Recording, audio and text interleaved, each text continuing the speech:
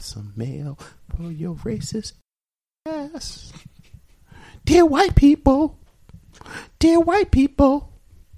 you gonna keep putting on blackface, I'ma black your eye. Dear white people,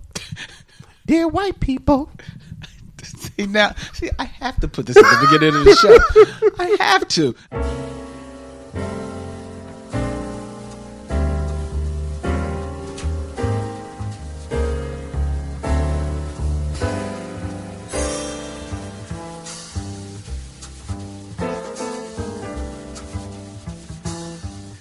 Hey, what's up, everybody? Welcome to another brand spanking new edition of the Michelle Mission. 2 men, 1 podcast, every black film ever made. My name is Len, a.k.a. the Bat Tribble.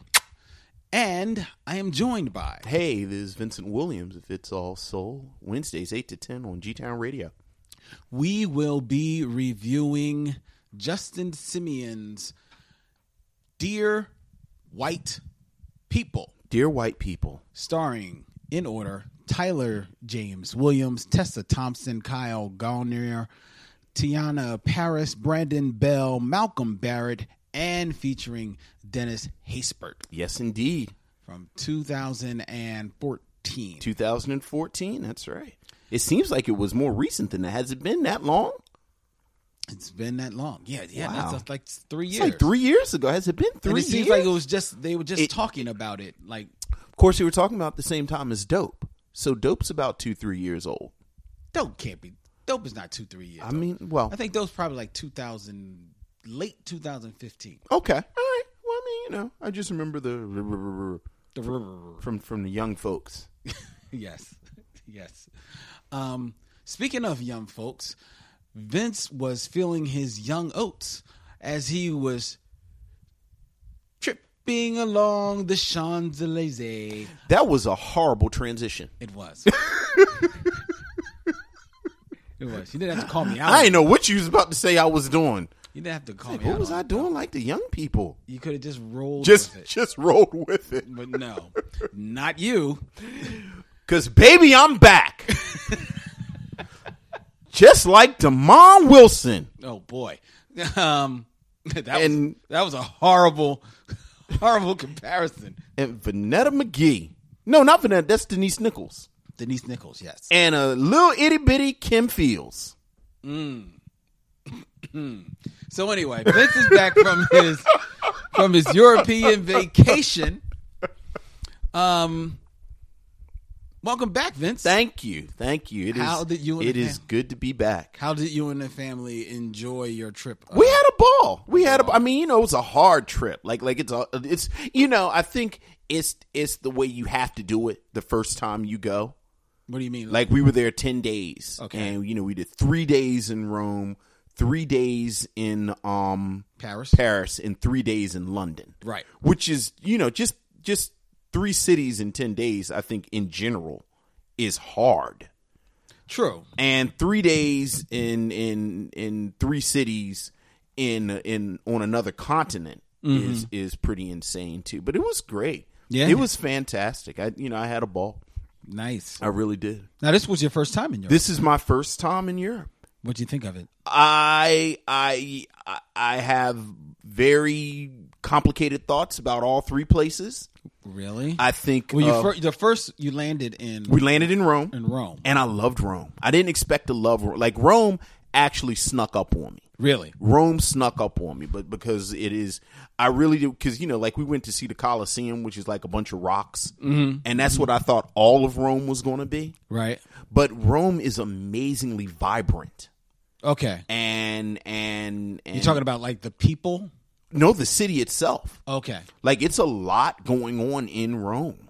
Really? And it's beautiful, and you know, all the stuff you go see. Like, you know, people, you got to go see that. And it's always like, okay, all right.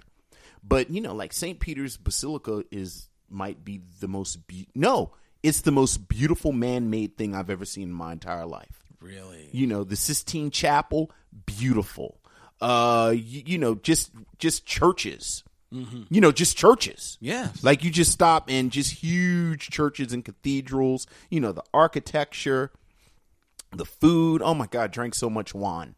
Yeah. Like just the stereotypical, you're in Rome and you're eating pasta and drinking wine. Now, are you tasting the difference in their pasta and absolutely. wine?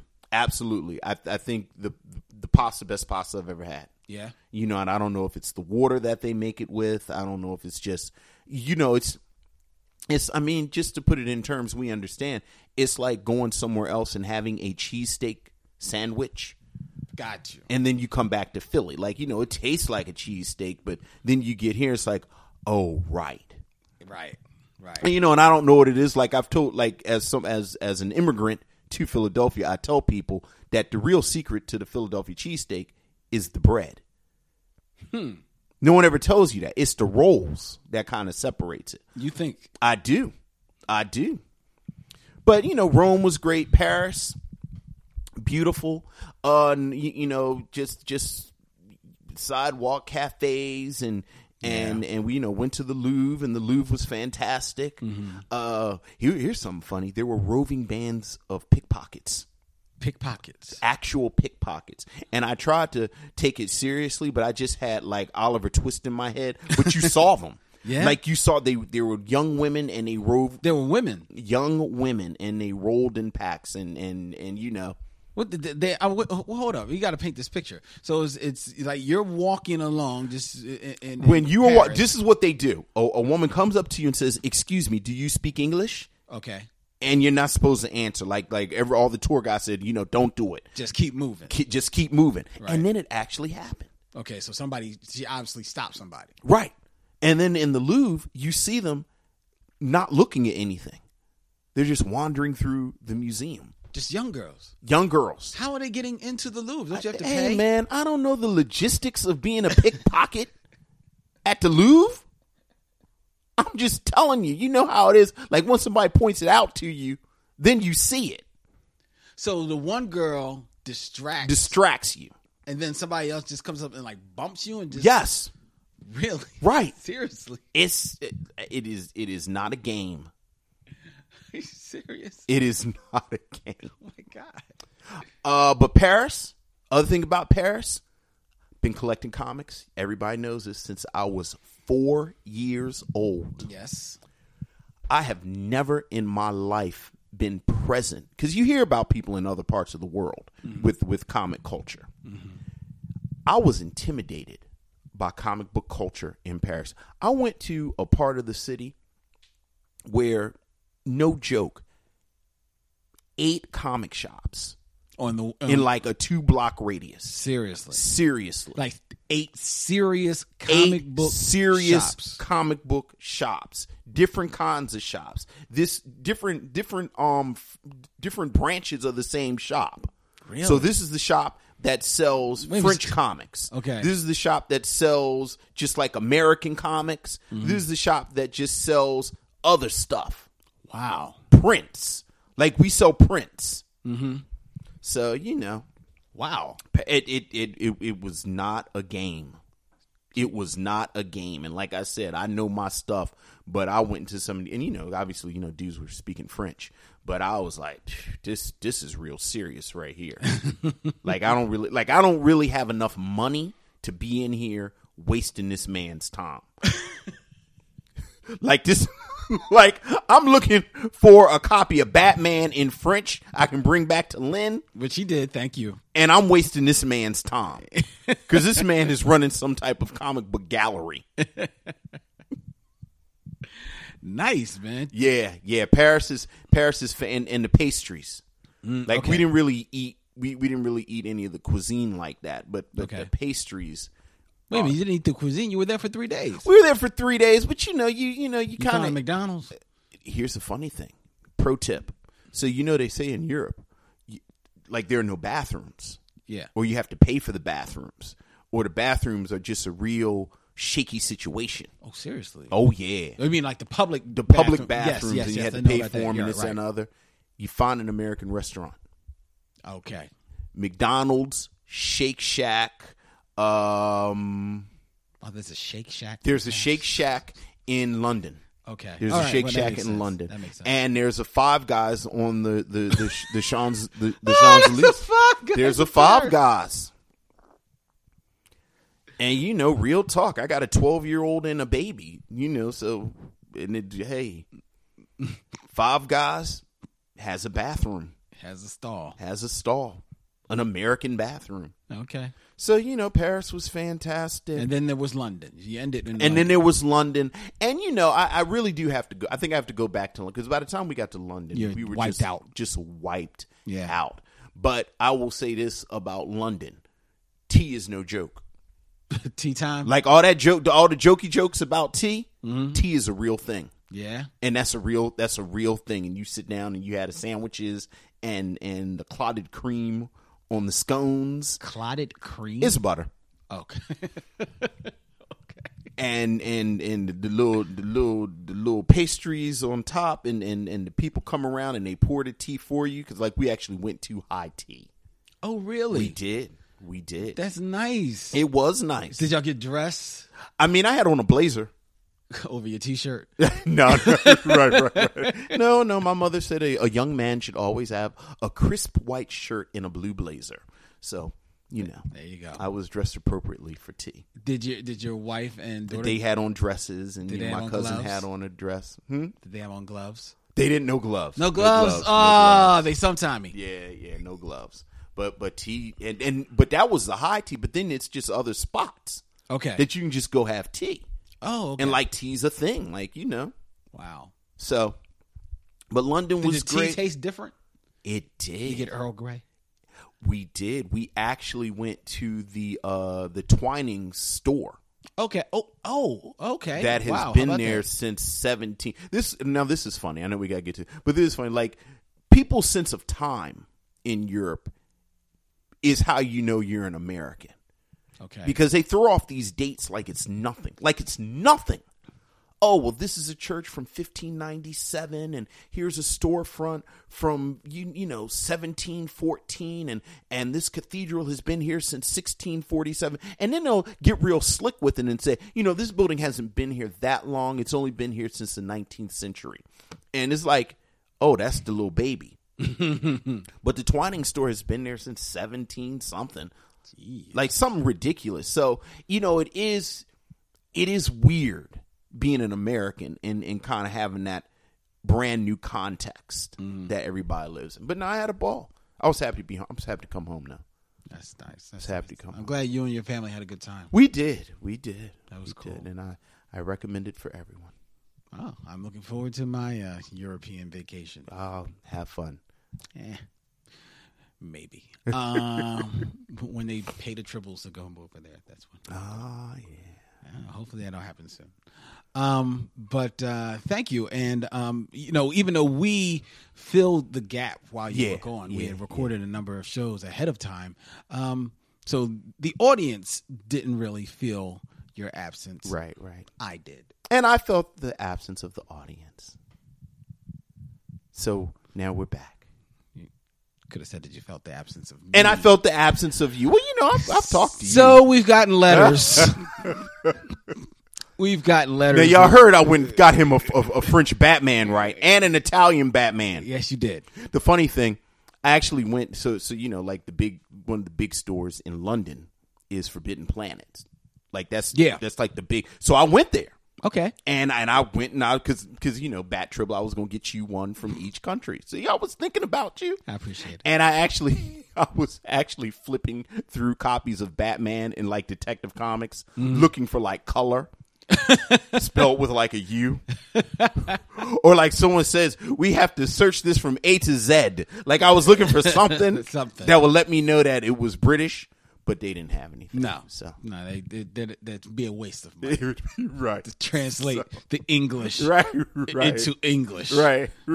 So I was thinking about you. I appreciate it. And I appreciate the comics that you did buy me. They were very nice. They are going to be framed, especially that one Batman, it's almost like the Batman family or something like that. Yeah. It's all of the solo issues of a couple of the series all in one book. Right.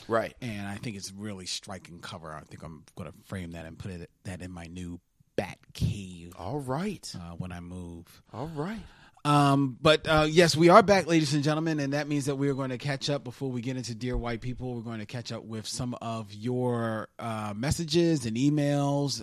We thank each and every one of you who follows us on Twitter at Mission Michaud, likes us on Facebook at Michaud Mission, and on Instagram at Michaud Mission, which I promise we are going to really start jumping back into the Instagram thing. All right.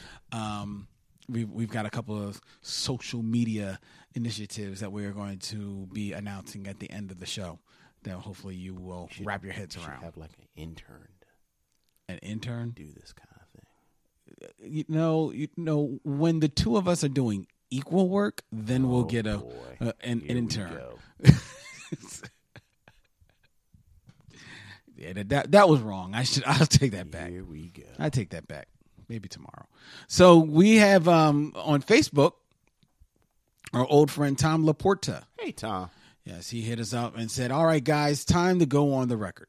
Uh-oh. If you could snap your fingers and add 5 black movies to the Criterion Collection each, what would you add? And remember, Do the Right Thing is already there. Yes, it is. For discussion purposes, pretend that licensing restrictions don't exist. FYI, great episode on Darktown Strutters. Oddly enough, I just rented that on Sunday at Cinemug. Oh, okay. Nice. So you want to go? Well, let's see. He wants 5 films. I don't think we need to do 5 each. Okay. Let's just do 5. If Do the Right Thing is already Criterion Collection, then I would say, okay, I'll throw in a monkey wrench here. What's Love Got to Do with it? Why would you put What's Love Got to Do with it on the Criterion Collection? Why not? Oh, Lord. It's Tina Turner, Ike Turner. There's a lot of things you could do with that. I'm going to say Daughters of the Dust. That's a good one. Yeah. He's like, that's a good one. I mean, there's no Eat the Cake anime scene that true. It won't be quite as and, fun, right? But it won't be a instant blind buy. Right. At no, that's my daddy's name. That's my daddy's name. That stays with me. I'm telling you. See, people talk about Eat the Cake. Not as many people talk about that's my daddy's name. Exactly. All right, go ahead. I'm telling you, you could have fun with a Criterion Collection of What's Love. Yeah. See, you're already having fun with it. You just said Daughters of Dust, and you already back on What's Love Got to Do with it. See, you hating on my decision. I am. See? All right. Now, another one. Not quite as controversial. Okay. Eve's Bayou. Oh, that would have been my second choice. Good one. That's a good one. Yes. I will say, what will I say next? Because I was going to say Eve's Bayou. That's 3. I'll say Nothing But a Man.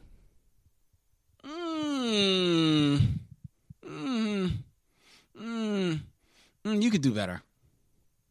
I'm sticking with Nothing But a Man. No, you're not. I am. No, you're not. I am. Criterion Collection. So now I'm going to challenge you. Okay. Criterion Collection. You're on the Criterion Collection committee. Yes. You've got 2 movies staring in front of you that you've got to make your decision. You're the tiebreaker of what's going to be the next one on the roll. Nothing But a Man or Uptight. I'm going to go with Nothing But a Man. Why? I think it's a better movie. You think that's a better movie? I think it's a better Uptight? I think it's a better movie than Uptight, and that's just how good I think it is because I loved Uptight. I think the performances are more nuanced, more naturalistic. Mm-hmm. I think the story is a more subtle story. I think the filmography, we talk all the stuff we talked about. Actually, like I actually think it's, and I think it is a film that would benefit most from a remastering. You think that Uptight would? I mean, Nothing But a Man. Yes, because it looks like I think that print of Uptight is actually pretty good. Yeah, it is. Yeah. But I think the print of Nothing But a Man is pretty good too. I thought it could be sharper. Okay. Yeah. I feel you. And I think black and white films always, unless like Turner Classics colorizes it. But like, you know, I think they always benefit from a remastering. Okay, I hear you on that. And I will say that there are, thinking back on it now, there are some very striking visuals, Right. in that. And again, that's not a slight to Uptight. No, That's just how not much at all. I liked, because, you know, I loved Uptight.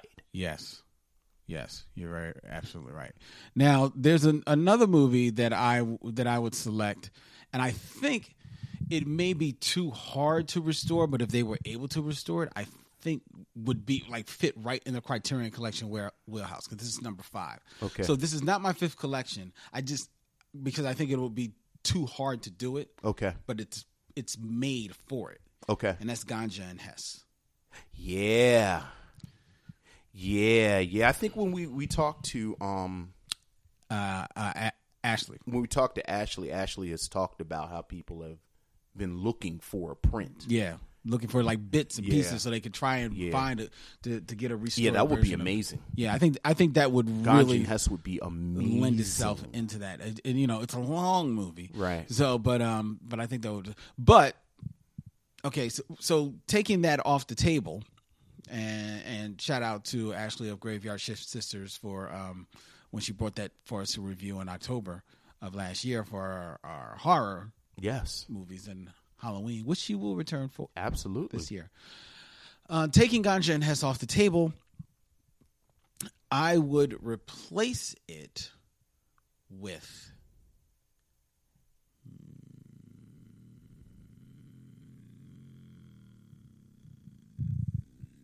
Wild Style. Oh, that's a good one. Wild Style's a good one. Yeah. Wild Style is a very good one. Yeah. I was this close to saying Coolie High, but Right. no, I think Wild Style. Yeah. Wild Style. Yeah.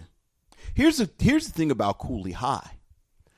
I believe all the principals are still alive. Well, let's see. Lawrence Hilton Jacob. Mm-hmm. And I'm just drawing a blank on the lead's name. Preacher. Yeah. Here's the funny thing. I forgot his name last time he came up. I forgot his name. A very talented actor. Because I just call him Colonel Taylor. Yeah, from a different world. oh, what's his name? G. It's a G.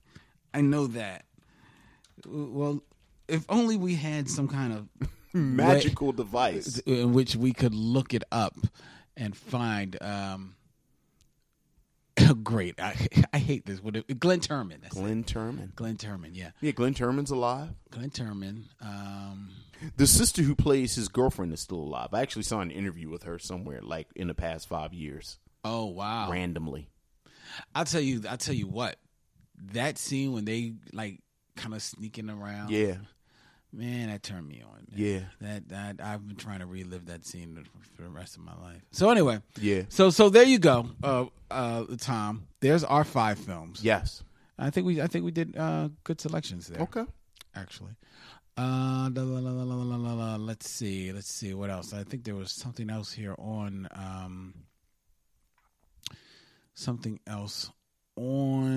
Facebook. If I can go to it.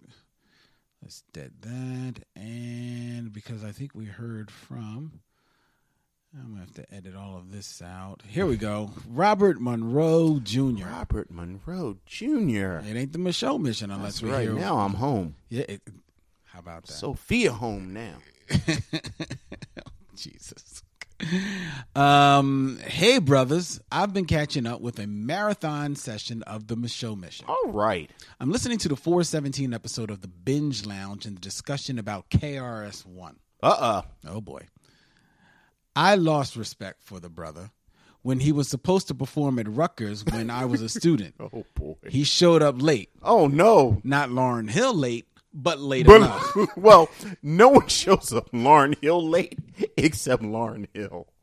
Ain't nobody going to outlate me. That's right. Well, the thing about Lauryn Hill is that she's in that perfect sweet spot. Right. Where she's going to show up late, but people are going to wait for her. Yeah. Like, there are very few people.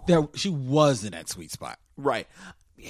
You know what? I think she still is. Like, you still. I don't know. She just performed somewhere and showed up like 3 hours late. Really? Like in the past month. Really? Yeah, I got told. Like anyone else that has that kind of following would never show up that late. Mm-hmm. And if anyone else tried to show up that late, people would leave. Not necessarily.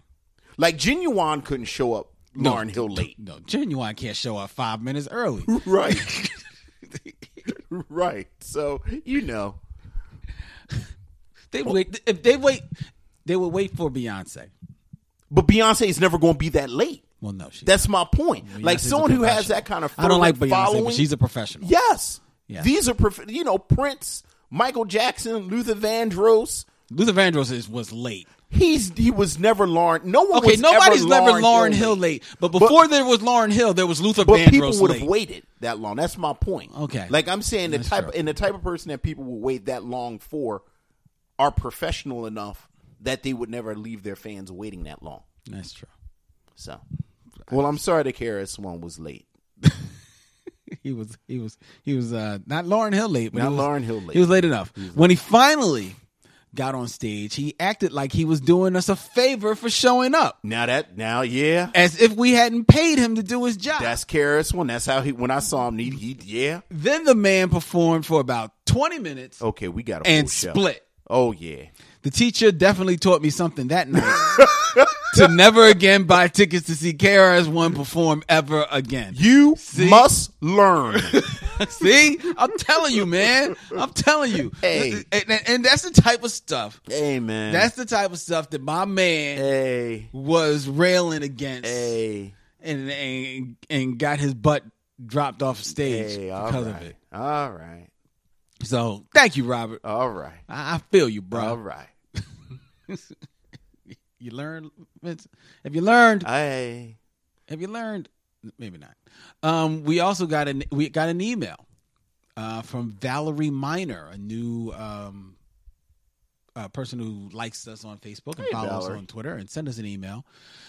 So happy to see you guys. I am Philadelphia born and raised, now living in Oakland. I found your podcast via an event on the Amalgam Comics calendar, and I am so excited to see your work. Hello. Hey, Valerie. Hey, Valerie. What's up, girl? How you doing? Oakland.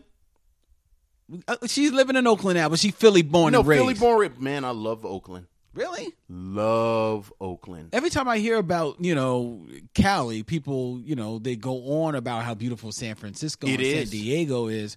I don't hear a whole lot of Oakland love.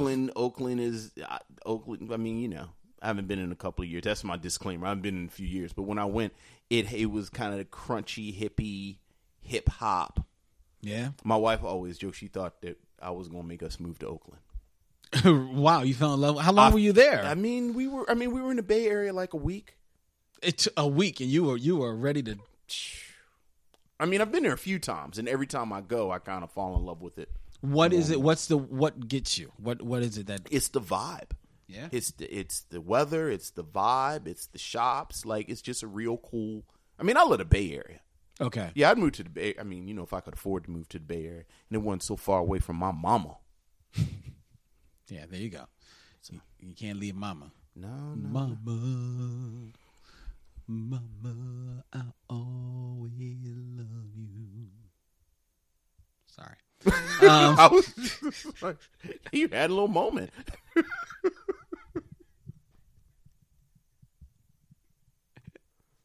Sorry. In regards to our conversation, speaking of our more recent binge lounges, in regards to our binge lounge where we talked about whitewashing and race spending, Arson, the voice of reason, said that in a technological age, Cyborg makes the most sense, and Ghost in the Shell creator said that Major's race was never Japanese. Saying. Yeah, that is always the sort of defense, deliberately oblivious argument about anime and manga. Oh, well, they're racially indistinct. Or nondescript, and I've never bought it. And then, not for nothing, the default is always white. So, like, since the race wasn't defined, we just gonna make them white. Yeah, that's what they usually do. Then there's that, and you know what I say is it's the very definition of cultural appropriation.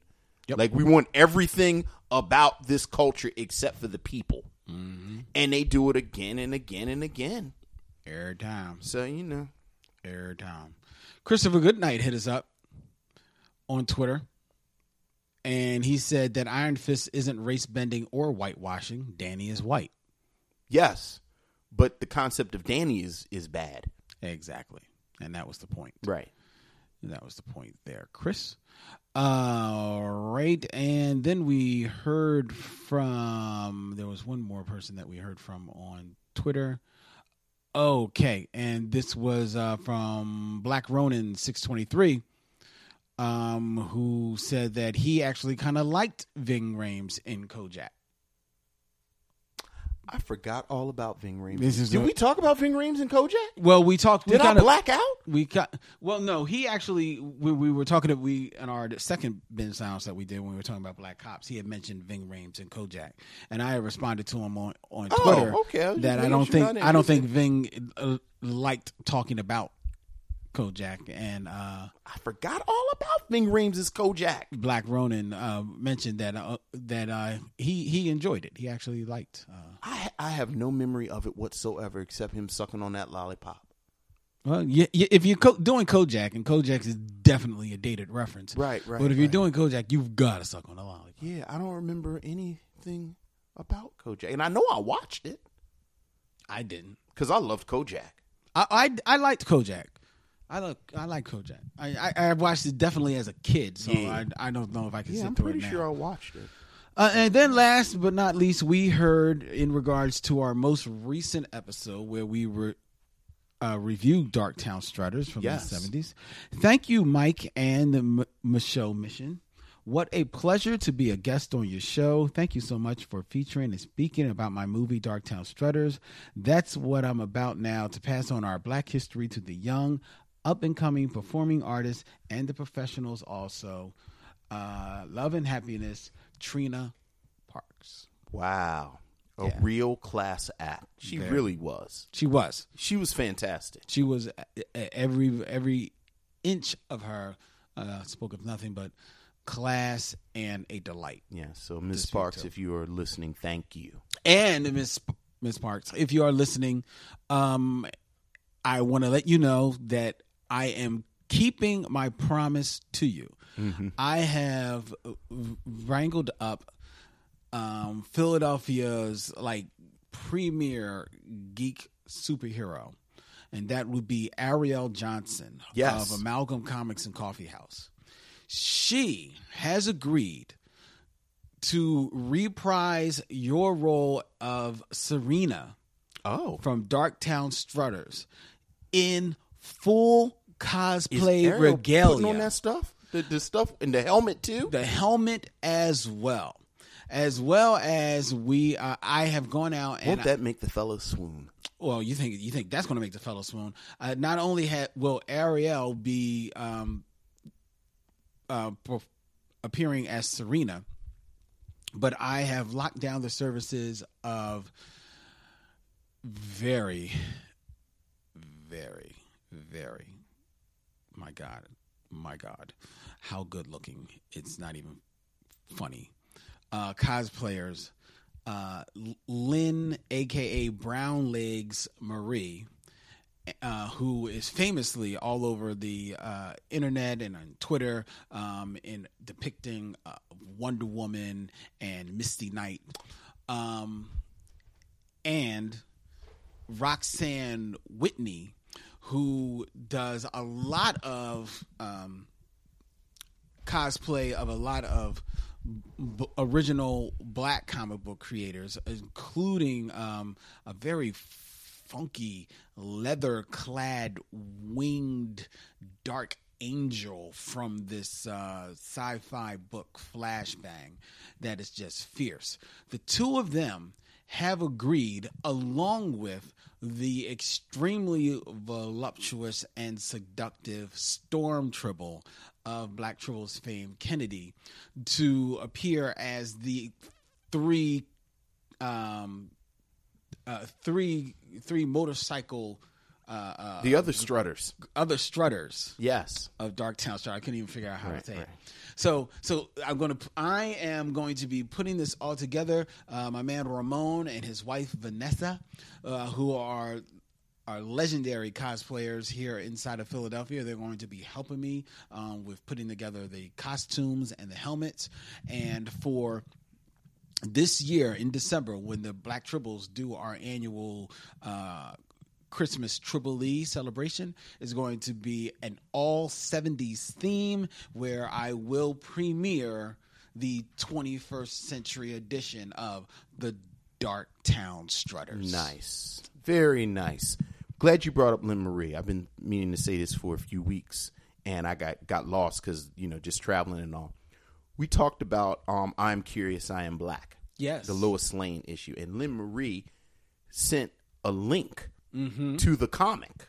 Oh, really? That I had never actually read before. Wow. So shout out to Lynn Marie. Good looking out. Nice. I read it. It was everything that I ever dreamed of. And now I want to own it even more. Wow. But I'd never actually read it. Yeah, never. Yeah, because most people just know the cover. You just see the cover. Right. And of Lois Lane going into a machine and coming out of it a black found woman. a link to the story online and sent the link. That is so nice. It was very nice. It was very nice. That is so nice. So, the Michelle missionaries. Hey, man, the best. I say it best. again, the people that I like to hang out with. Yes. So. Really enjoy it. All right. We've wasted enough time. Oh, I wouldn't call it a waste. No, it was not. It's going to be a long episode. It's going to be one of those. Yeah. See, but this one I have to edit down to an hour. So okay, we need to go ahead and go then. So maybe some of this email stuff may not make it to the radio broadcast. All right. Because right now, ladies and gentlemen, it's time for us to get into our review of Dear White People. Dear White People. You're listening to Winchester University's only college radio station. Dear White People. The minimum requirement of black friends needed to not seem racist has just been raised to 2. Sorry, but your weed man, Tyrone, does not count. Dear white people, please stop touching my hair. Does this look like a petting zoo to you? Mistress N, dating a black person to piss off your parents is a form of racism. The show is racist. Black people can't be racist. Racism describes a system of disadvantage based on race.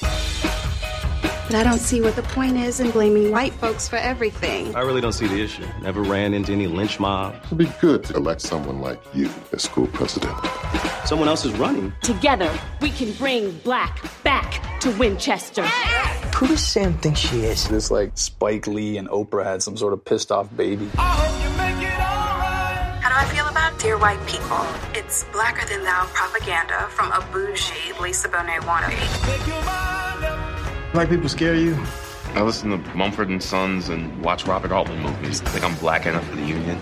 Lionel, please. You're only technically black. Sometimes I think the hardest thing to be in the American workforce is an educated white guy. They pay millions of dollars on their lips, their tans, Jay-Z tickets, because they want to be like us. Let's make it do what it do! You want to know why they used to call me Black Mitch? Absolutely. Nobody called you that. You've got no idea what they see when they see you. You've got a thing for Taylor Swift. I know, because my Mac picks up your Mac's library. We're so careful. You don't understand. Girls like me have to pick a side? I'm sick of your tragic mulatto bull. Can't say mulatto. Mulatto, mulatto, mulatto. Does somebody say mulatto? How would you feel if someone started a Dear Black People? No need. Mass media from Fox News makes it clear what white people think of us.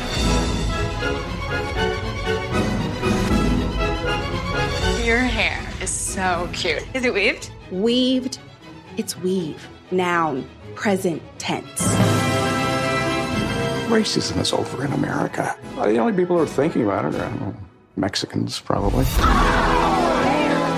Dear White People, a 2014 American satirical comedy drama written, directed, and co-produced by Justin Simien, a film that focuses on escalating racial tensions at a prestigious Ivy League college from the perspective of several African American students. The film premiered in competition in the U.S. Dramatic category at the 2014 Sundance Film Festival and had a theatrical release in the United States in October of that year, starring Tyler James Williams of Everybody Hates Chris fame, Tessa Thompson, Tiana Paris, Brandon P. Bell, Kyle Gaunier, Brittany Kiran, Mark Richardson, and featuring Dennis Haysbert.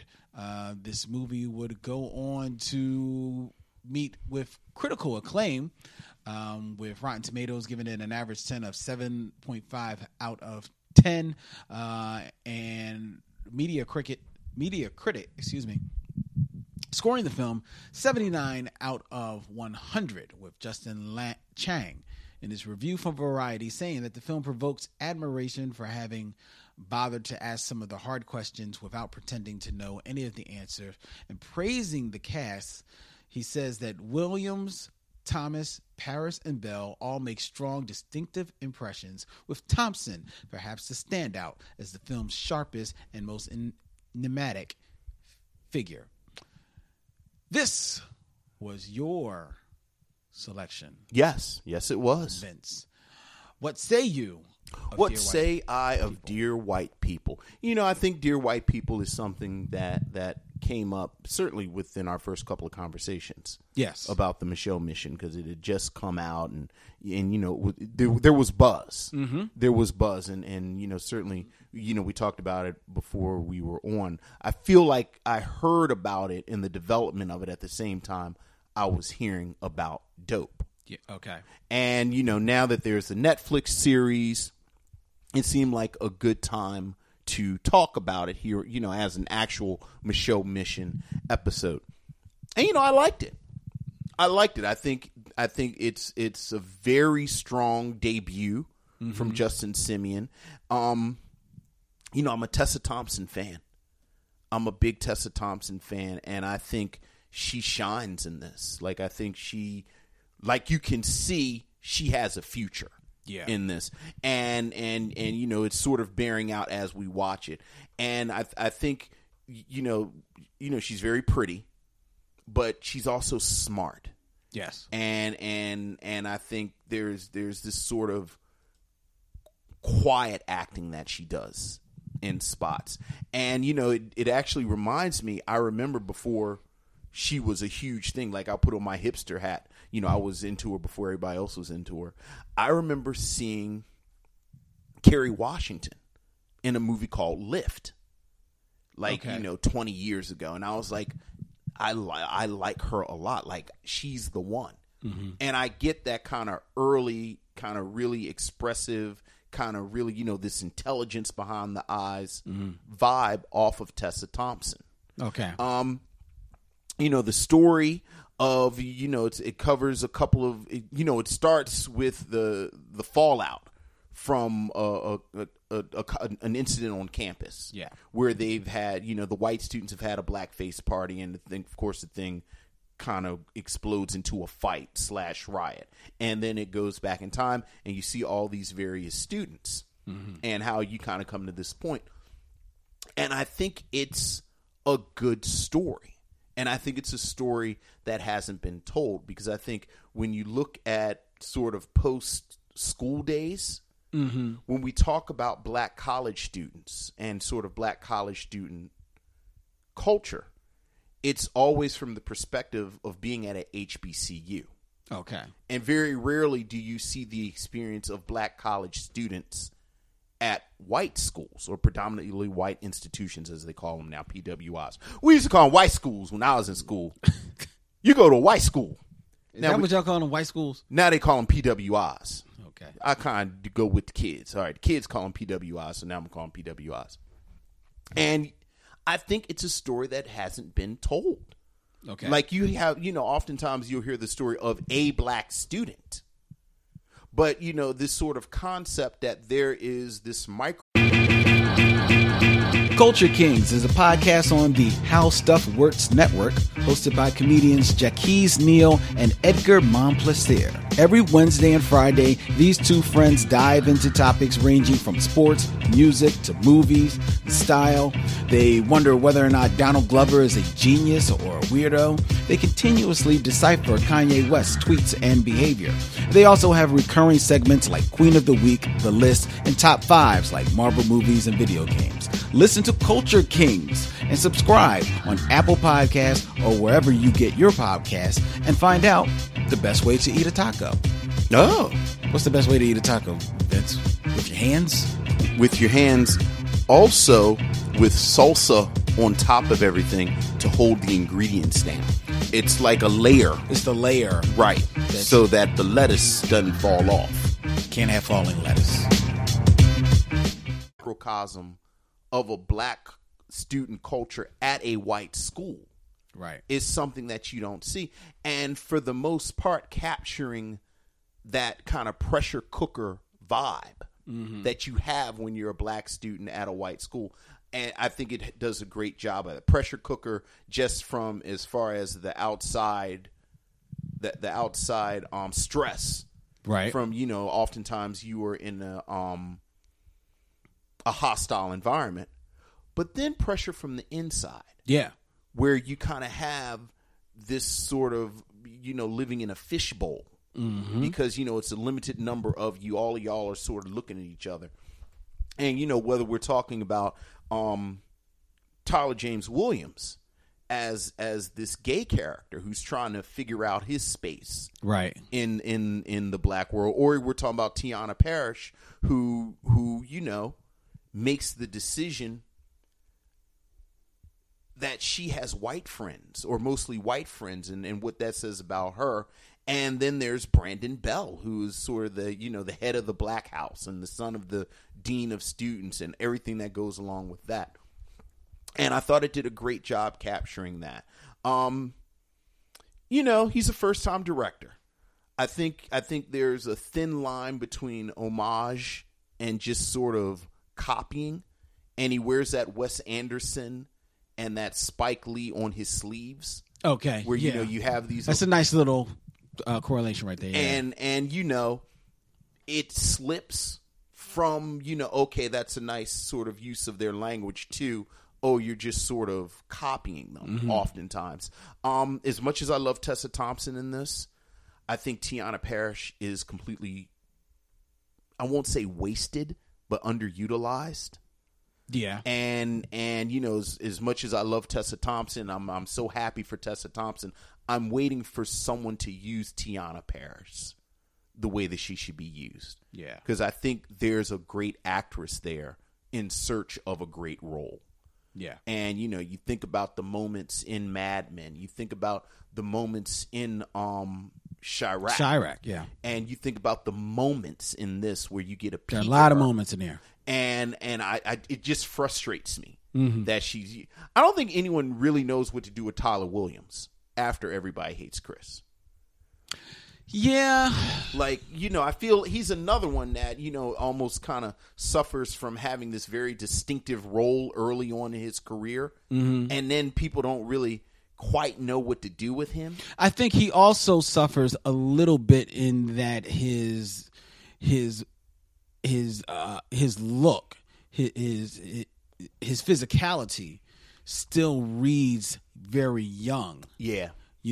So it doesn't read as, so he's stuck in that in between world. Yeah. You know what I mean? Like he can't really play like the big main guy, the lead. He doesn't really, he's really not built like that, or he doesn't have the presence for that, because technically his build is similar to Chris Rock, but when Chris Rock, there's a difference with the presence, right? And then he has a very youthful demeanor, and a demeanor that is as talented as an actor as he is, and I think he's an extremely talented actor.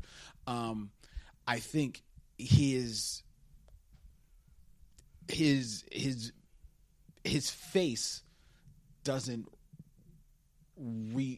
give off a lot. Yeah. So it doesn't necessarily fight you in when I can you're on see his that. side. I can see that. You know, Yeah. and that just puts him in a hard place as far as acting wise. You know what he's going to be though. He's going to be your favorite type of actor.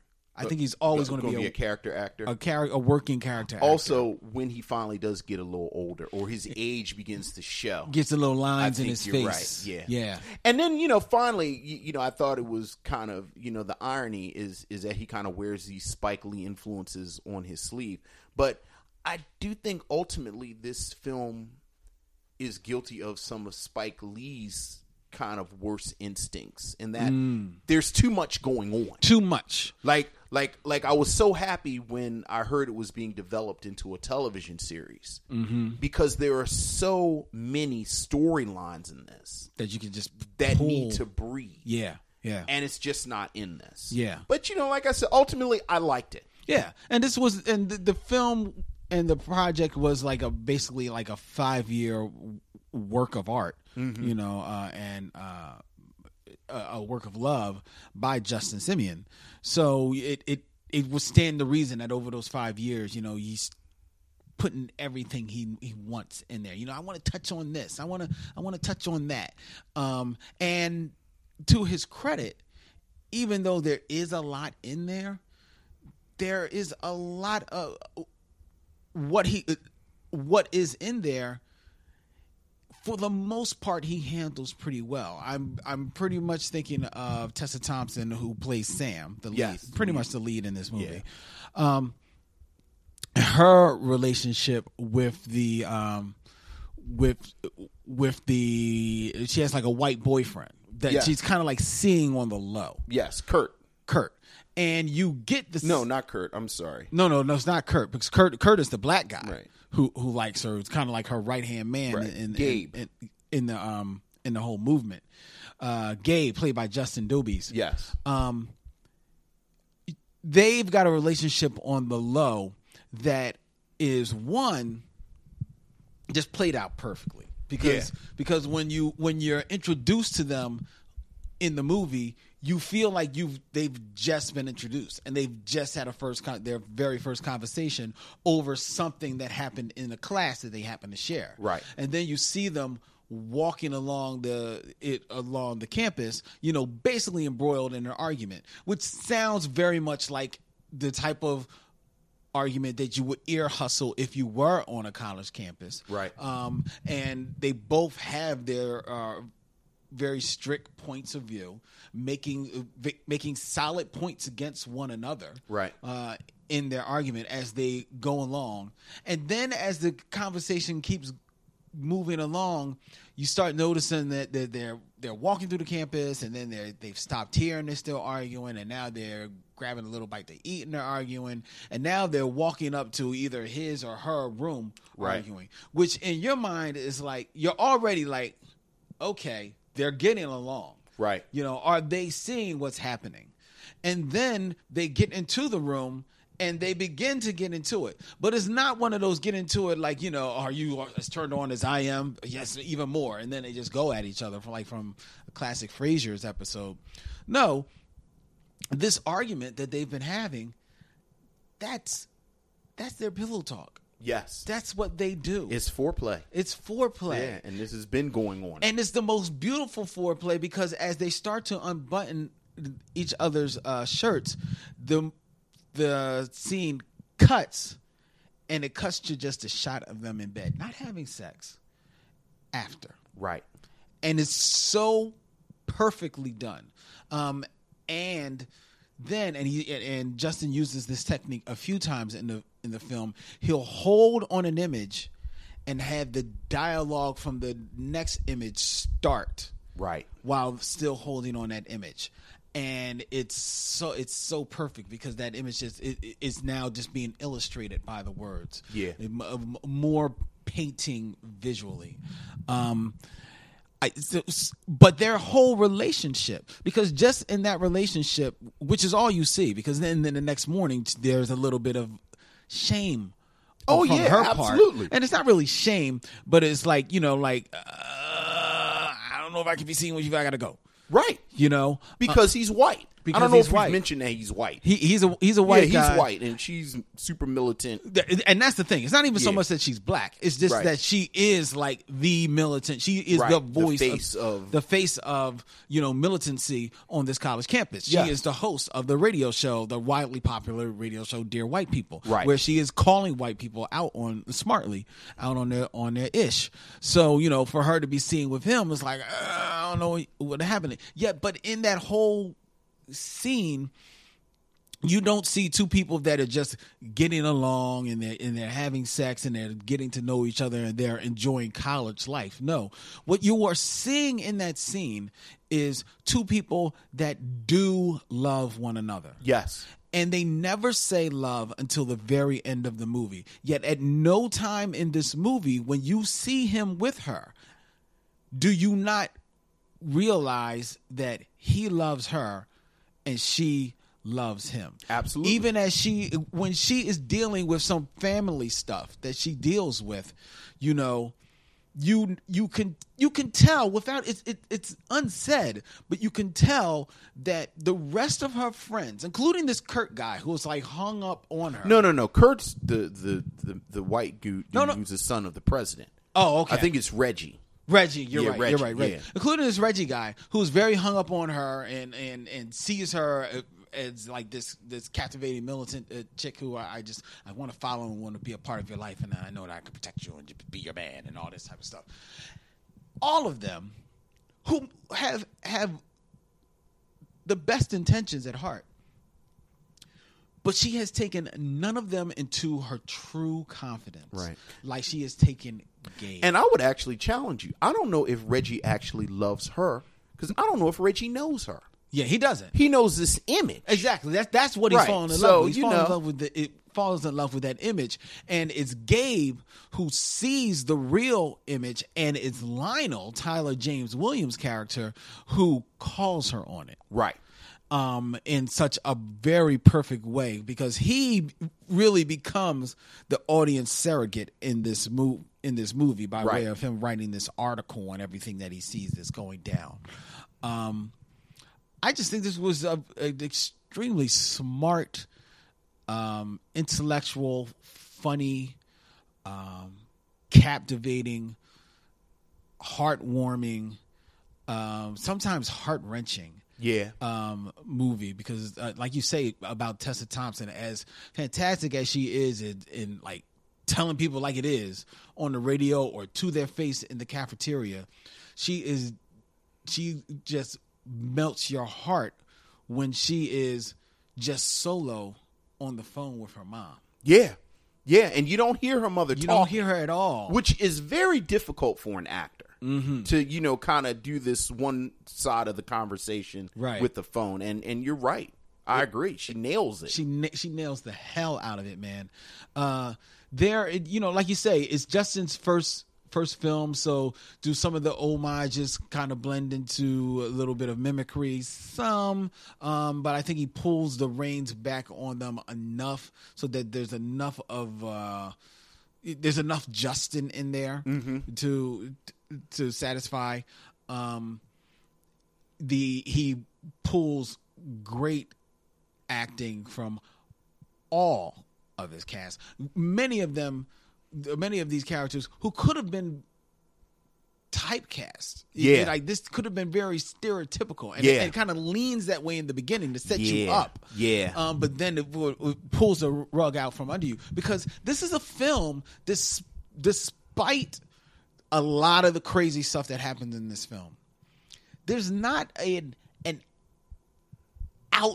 out villain. How about that? There are people that are just that are young and stupid. And again, it's just the pressure cooker. Yeah.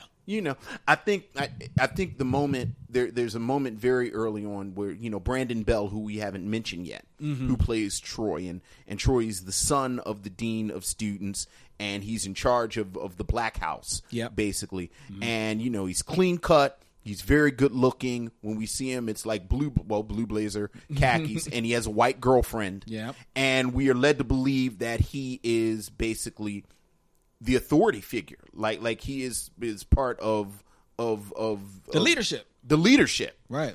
And there's this wonderful exchange where Reggie, who, as we mentioned, is basically Samantha's lieutenant, and he says to him, you know, when he walks in with his white girlfriend, "Oh, I see you're still shucking and jiving," and you think that it's about to become this scene where, you know, the red, black, and green contingent is casting aspersions on this sort of more moderate black guy, and the black guy is going, "Well, I never." Right.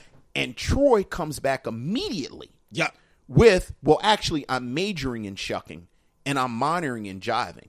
And I see you're still majoring in sleeping with my leftovers, basically."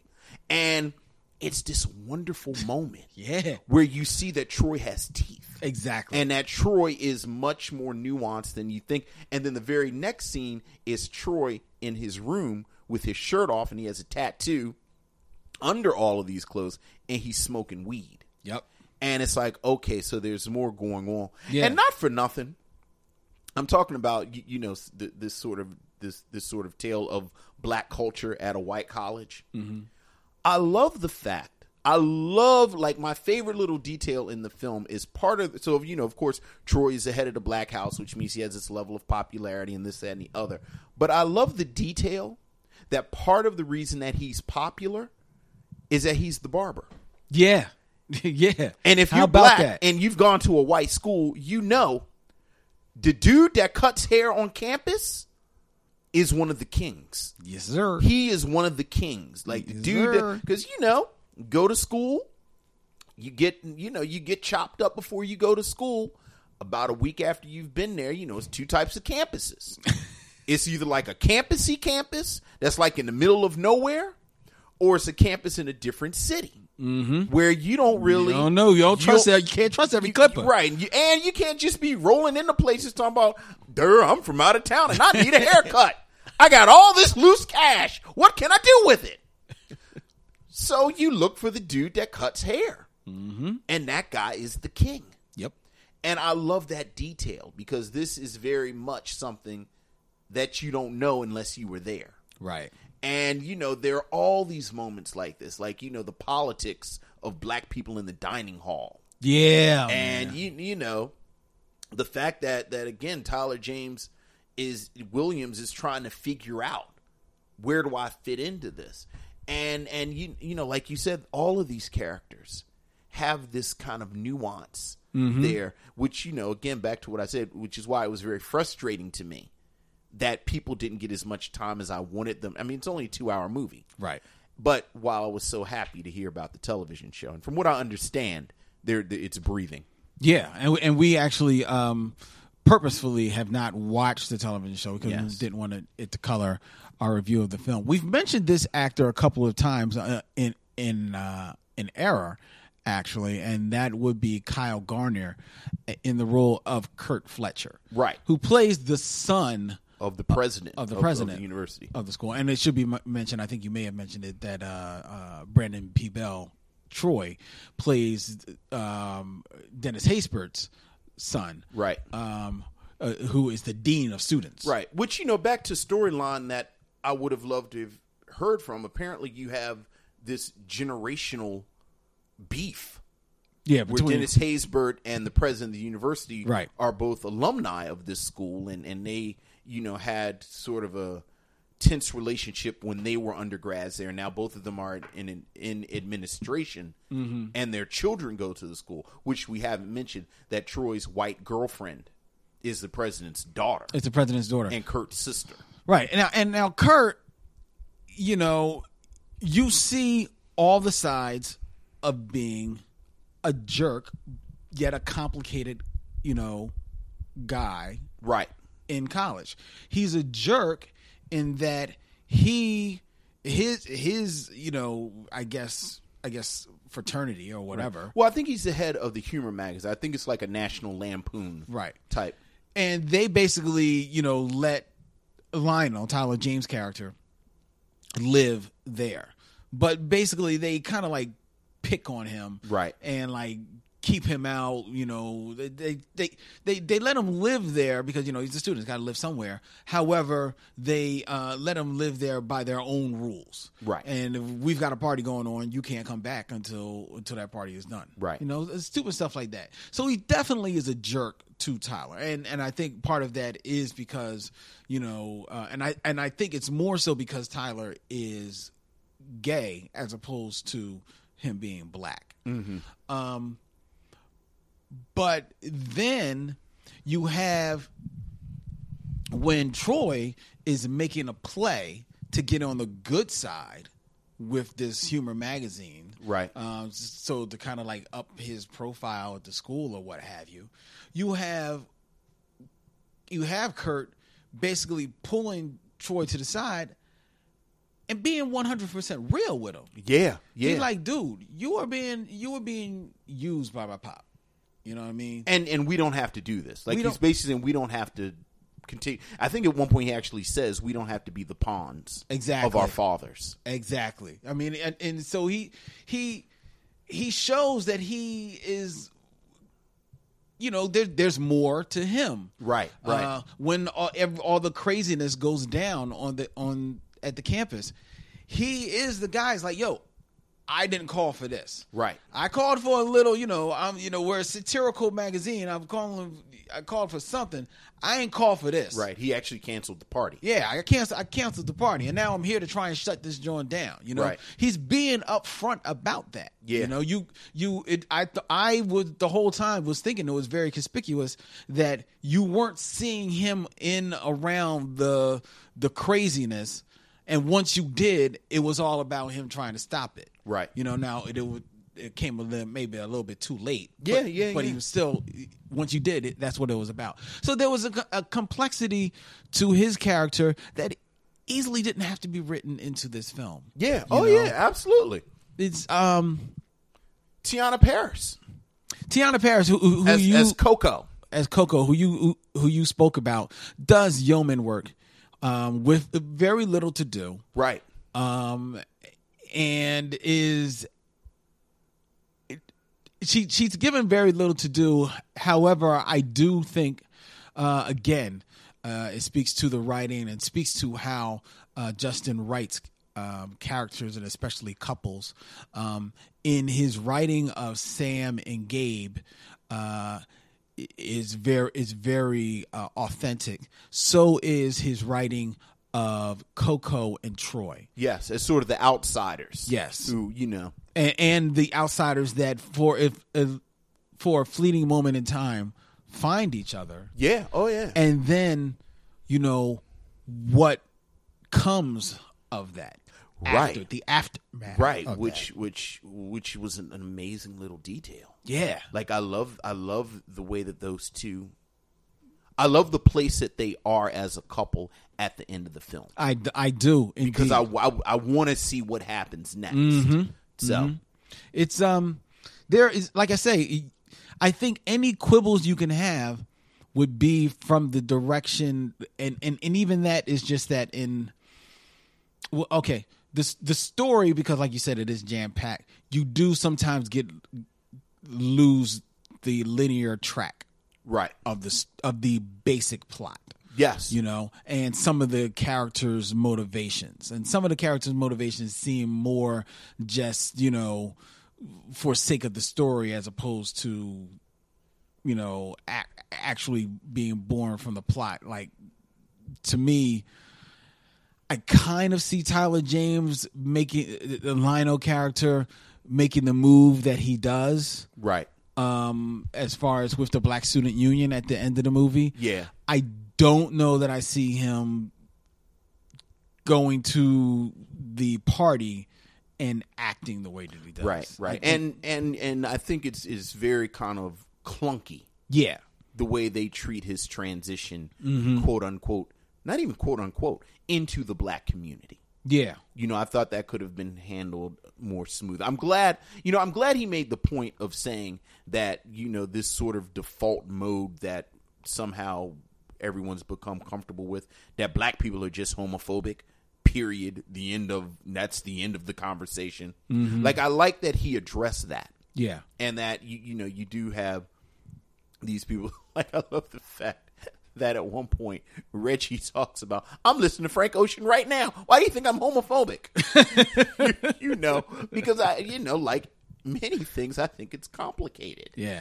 And but I again, I wish they would have done more with it. Like, I wish that plot would have had time to breathe. Yeah. And it doesn't. It doesn't. And but it is telling also to the strength of the acting that even though that takes place, I think you still leave the film wholly satisfied. Oh, absolutely. I think you do. It's a shame though when you're reading about the film, as much of a buzz as we heard about it, you know, because it was a big thing on Indiegogo when Justin he did a campaign. He wanted to get like $25,000 to finish the movie. He wound up raising $40,000. Yeah. It's won awards. Was invited to the Tribeca Film Festival and everything like that.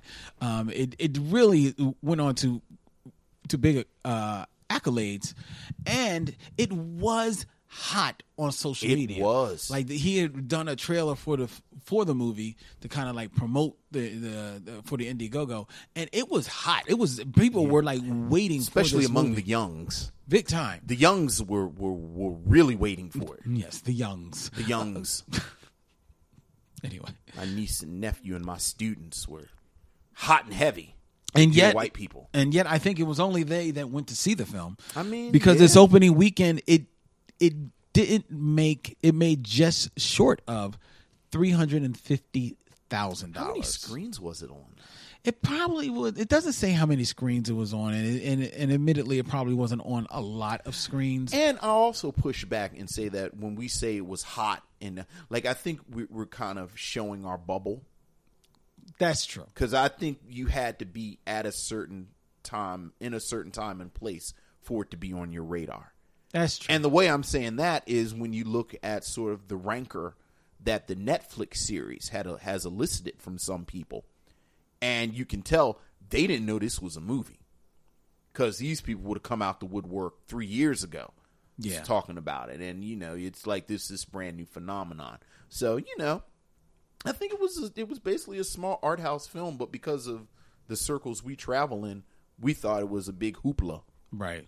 Well, the fortunate thing is that it did, not long after it was released in films in the theaters, it did make its way to Netflix, the film. Yes. As well as other on demand and stuff like that. So I'm sure Justin has more than made his money back. Oh, absolutely. And I think he showed enough of a deft hand in this film that I will be eagerly awaiting his next. I am, movie. And like I said, it is nothing but my love for this podcast that I have not watched any of the episodes yet.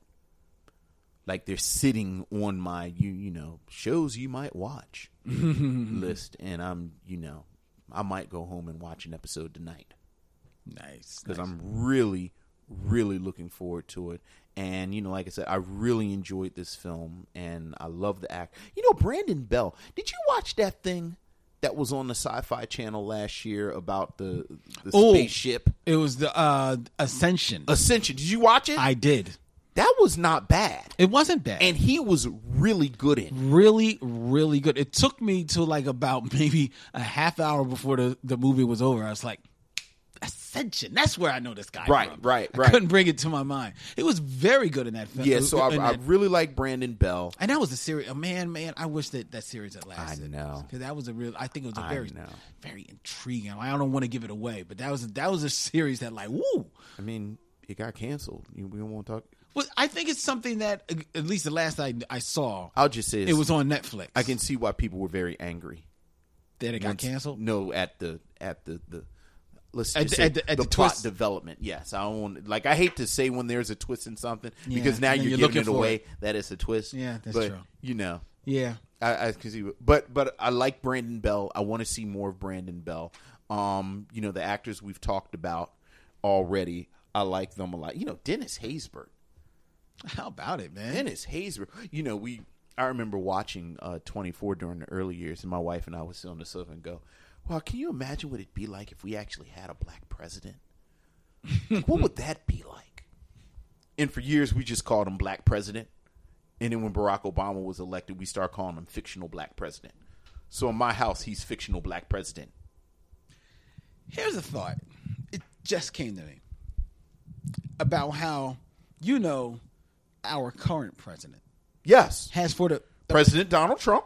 For the past 8 years plus has been doing nothing but going at our former president. Yes. President Barack Obama's neck. Yes. And now that Trump is the president, he is basically doing everything in his power to basically erase the presidency of Barack Obama from the history pages as much as he can. As much as he can. Right? Here's a thought. Nothing against Barack Obama. Because Barack Obama is a bad man. He's a smooth brother. Yes. But I wonder if the president was Dennis Haysbert. Yes. Do you think Trump would have come at Dennis Haysbert's neck like that? No, but then I also don't think Dennis Haysbert could have gotten elected. That's a whole different conversation. Very true. And for the reasons why he probably wouldn't have got elected. right, exactly. If he had gotten elected, exactly. Nobody would have came at that man's neck. The funny thing is, you look at all of Dennis Haysbert's roles before he was on 24, and he always has facial hair. And Dennis Haysbert with facial hair is actually too much. Yeah. Like, it's too much. Yeah, like dude. Like he's in Major League. And like he's Omar Epps' father in Love and Basketball, and it's too much. Yeah, like you just like you're too manly right now. It's too manly. You got to cut your beard off, Dennis Haysbert. It's too much. But now we all in good hands, right? He ain't grown no more hair on his face, though. He ain't grown no more hair on his face. If Dennis Haysbert doesn't shave for 2 days, he gonna lose all his jobs. That's true. Cause that's too much. That's too much. That's too much black man. I know. It's too much black man right now. Cause he's 6'12". He's 6'12". He's got that voice like this. And then if he has some facial hair, it's too much. He gotta shave.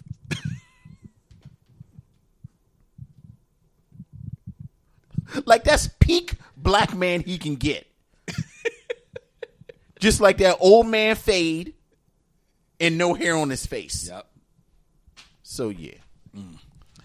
So anyway, would you recommend Dear White People? I would recommend Dear White People. I would recommend Dear White People, and much like we talked about Middle of Nowhere, and much like we have talked about Medicine for Melancholy, I think that this is going to be a film, which, by the way, I would have said Medicine for Melancholy as one of my... a Criterion film? One of my Criterion films. Yeah, that's a good one. You know,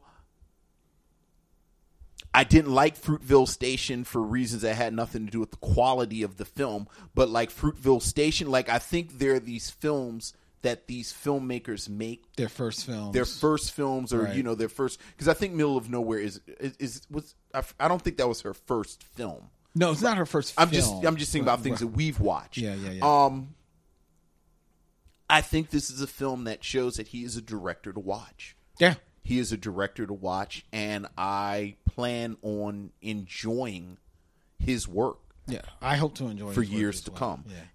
And you know, I am looking forward to these, I think, 10 episodes of Dear White People, because, you know, I've put Dear White People on like my list with like Black Dynamite and stuff. Like, I'm just thankful that it's gotten 1 season, because I don't think it'll get 2 seasons. You don't? No, I don't know.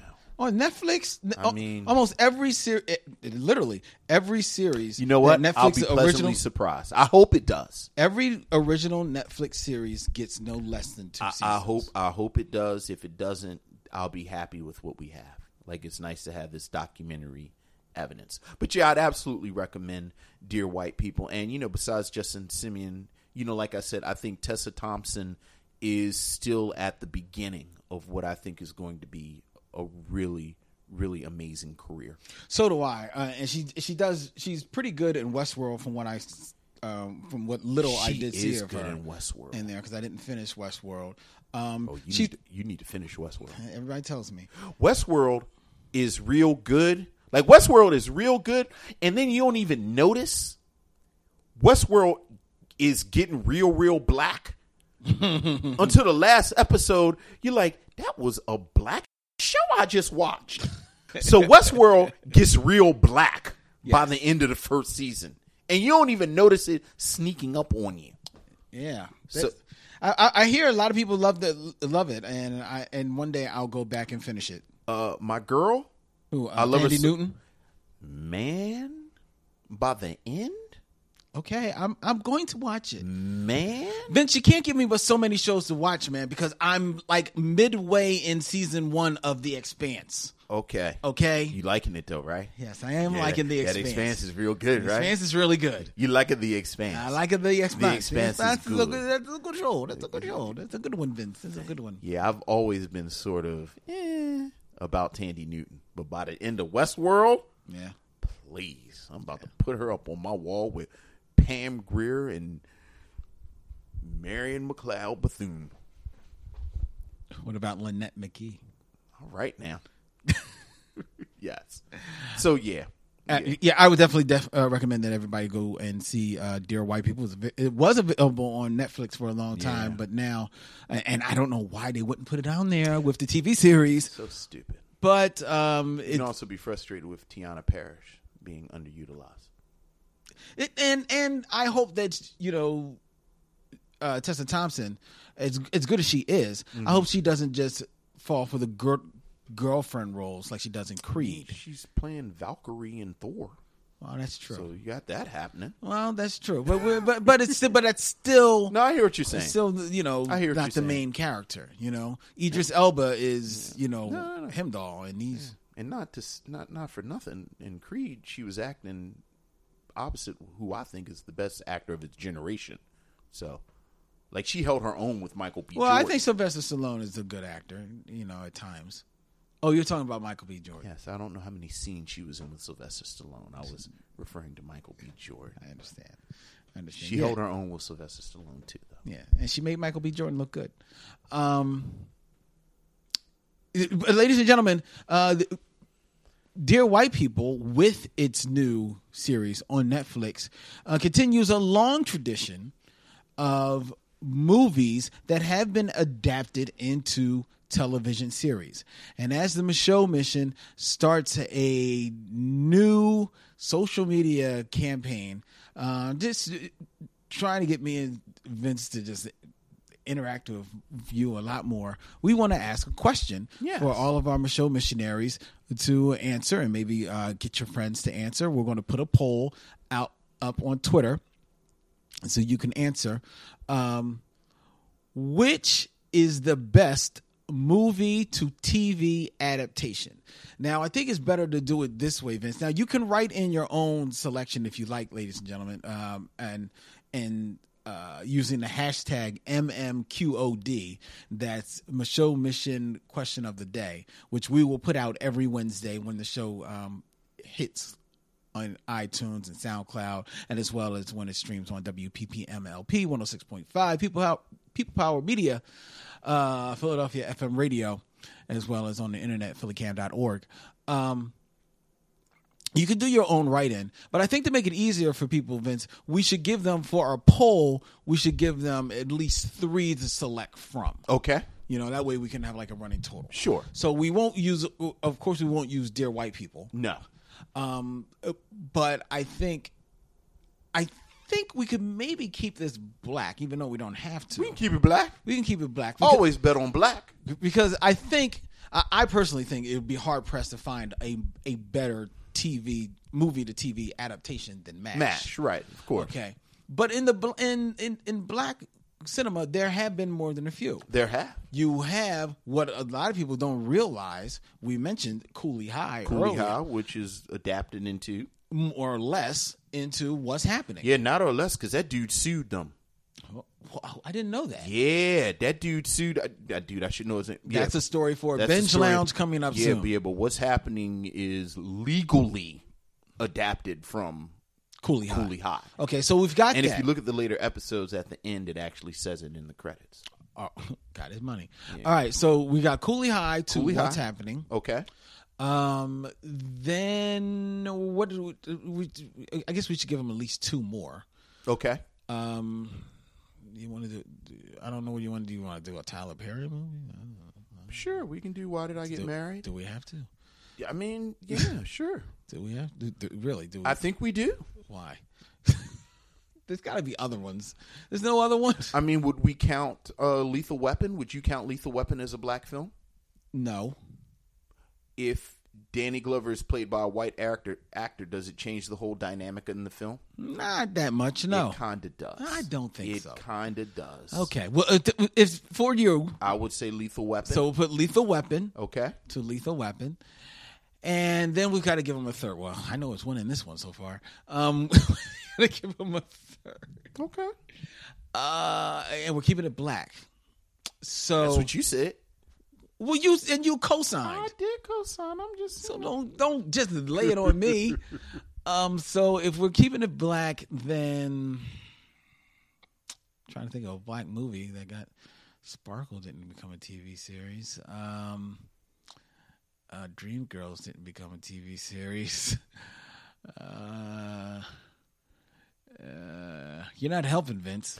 Well, all you know, because I can't get past the Coming to America pilot. Like, that's in my head. Okay, well, that was a pilot. Well, that's how come I was being quiet, because because that's all you can think of. That's all I can think. You're really a fountain of knowledge over there, Vince. Oh yeah, oh yeah. So many things. I can't. That I know. I can't. I don't think there's another black one. I think people should write it in. Like you said, the poll. I don't know why people can't. Well, I thought poll might be more interesting. I'm a fan of essay questions. Okay, so we'll just keep it essay. We won't do a poll. Essay, you tell us. Yeah, you tell us. What was the best movie to TV adaptation? And it doesn't have to just be black. Right. Keep it all over. Some people may not. There are some people that didn't like MASH. I mean, I didn't like MASH. I respected MASH. I watched MASH. I don't know how much I enjoyed MASH. I stopped enjoying MASH after the 3rd season. Right. There were few and far between. BJ Honeycutt didn't do it for me. We talked about it before. That kind of like Family and 8 is Enough and like those late 70s, early 80s shows. Family and 8 is Enough. That were like sort of, we call them dramedies now. Yeah. I ain't like that when I was young. Well, Family wasn't a dramedy. Family was 100% a drama. Maybe I'm thinking about 8 is Enough. 8 is Enough was a dramedy. Right. That with Adam Rich. Right. And Dick Van Patten. I just like one of them shows after the Brady Bunch where it's just a house, really big family. Yeah. Yeah.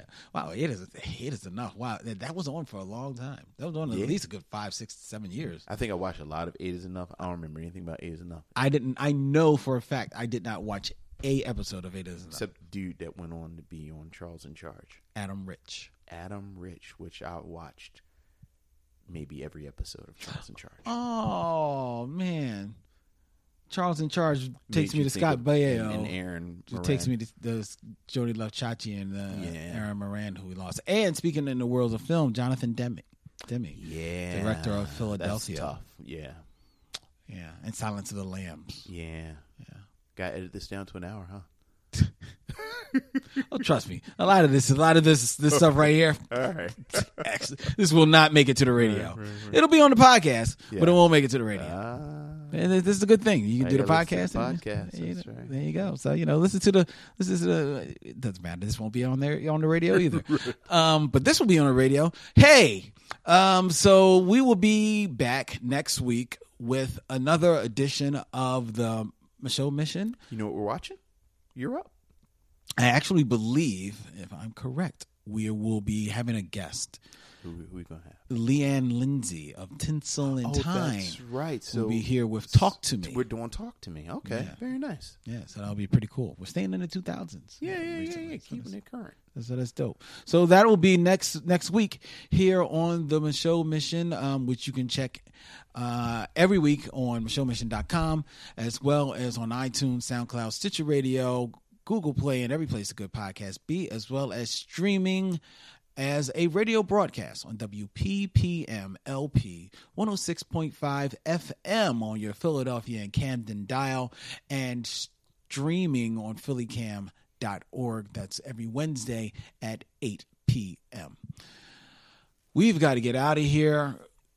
Vince, Len, we're parting, so we're saying, we'll see you when it's time to meet again.